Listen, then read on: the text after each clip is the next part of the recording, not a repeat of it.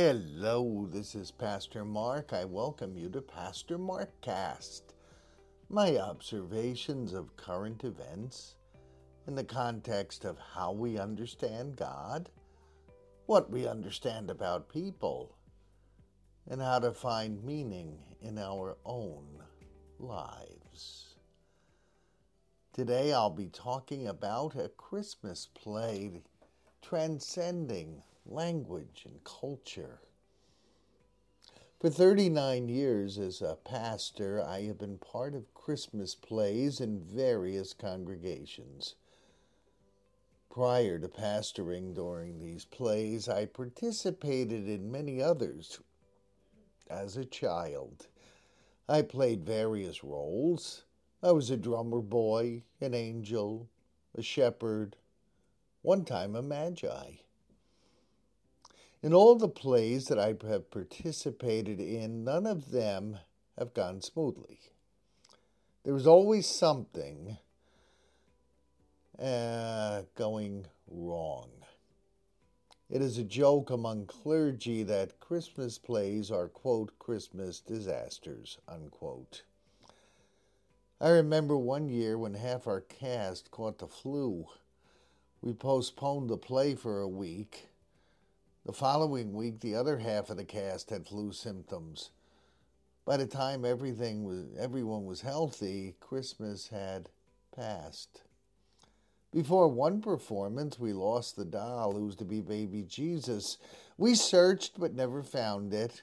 Instead of a baby Jesus doll, we had a rolled blanket wrapped in another blanket pretending to be a baby.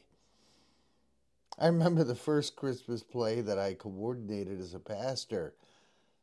It was 1984 in Hoboken. Most of the Sunday school was composed of immigrants from Northwest India.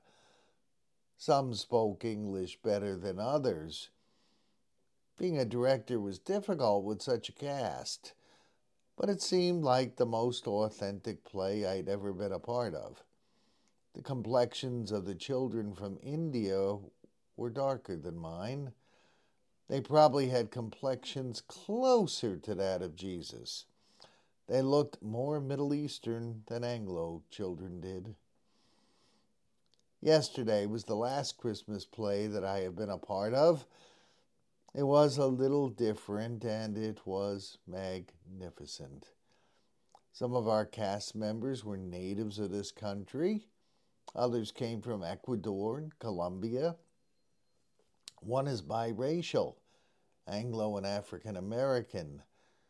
We came from different cultures and races. Not all of us could speak to one another as we had language difficulties. The music and the art transcended our cultures and languages.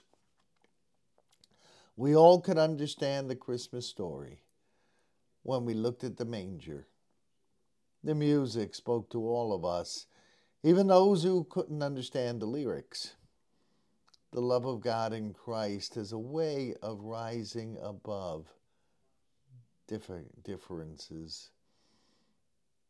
The first nativity play that we know of was presented by St. Francis of Assisi. He presented a story for people who were illiterate and not able to read the Bible story themselves.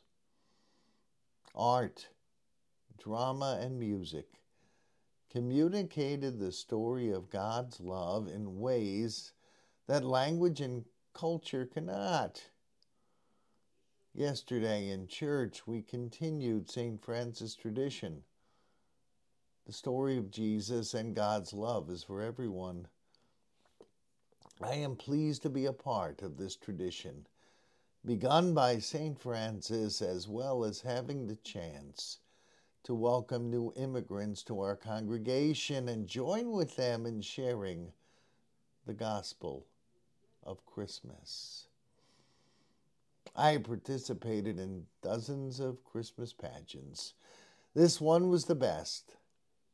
God blessed us richly with newcomers who have differences but are united in the love of God in Christ.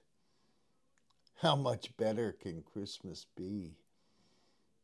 Difference became meaningless when we focused on Jesus.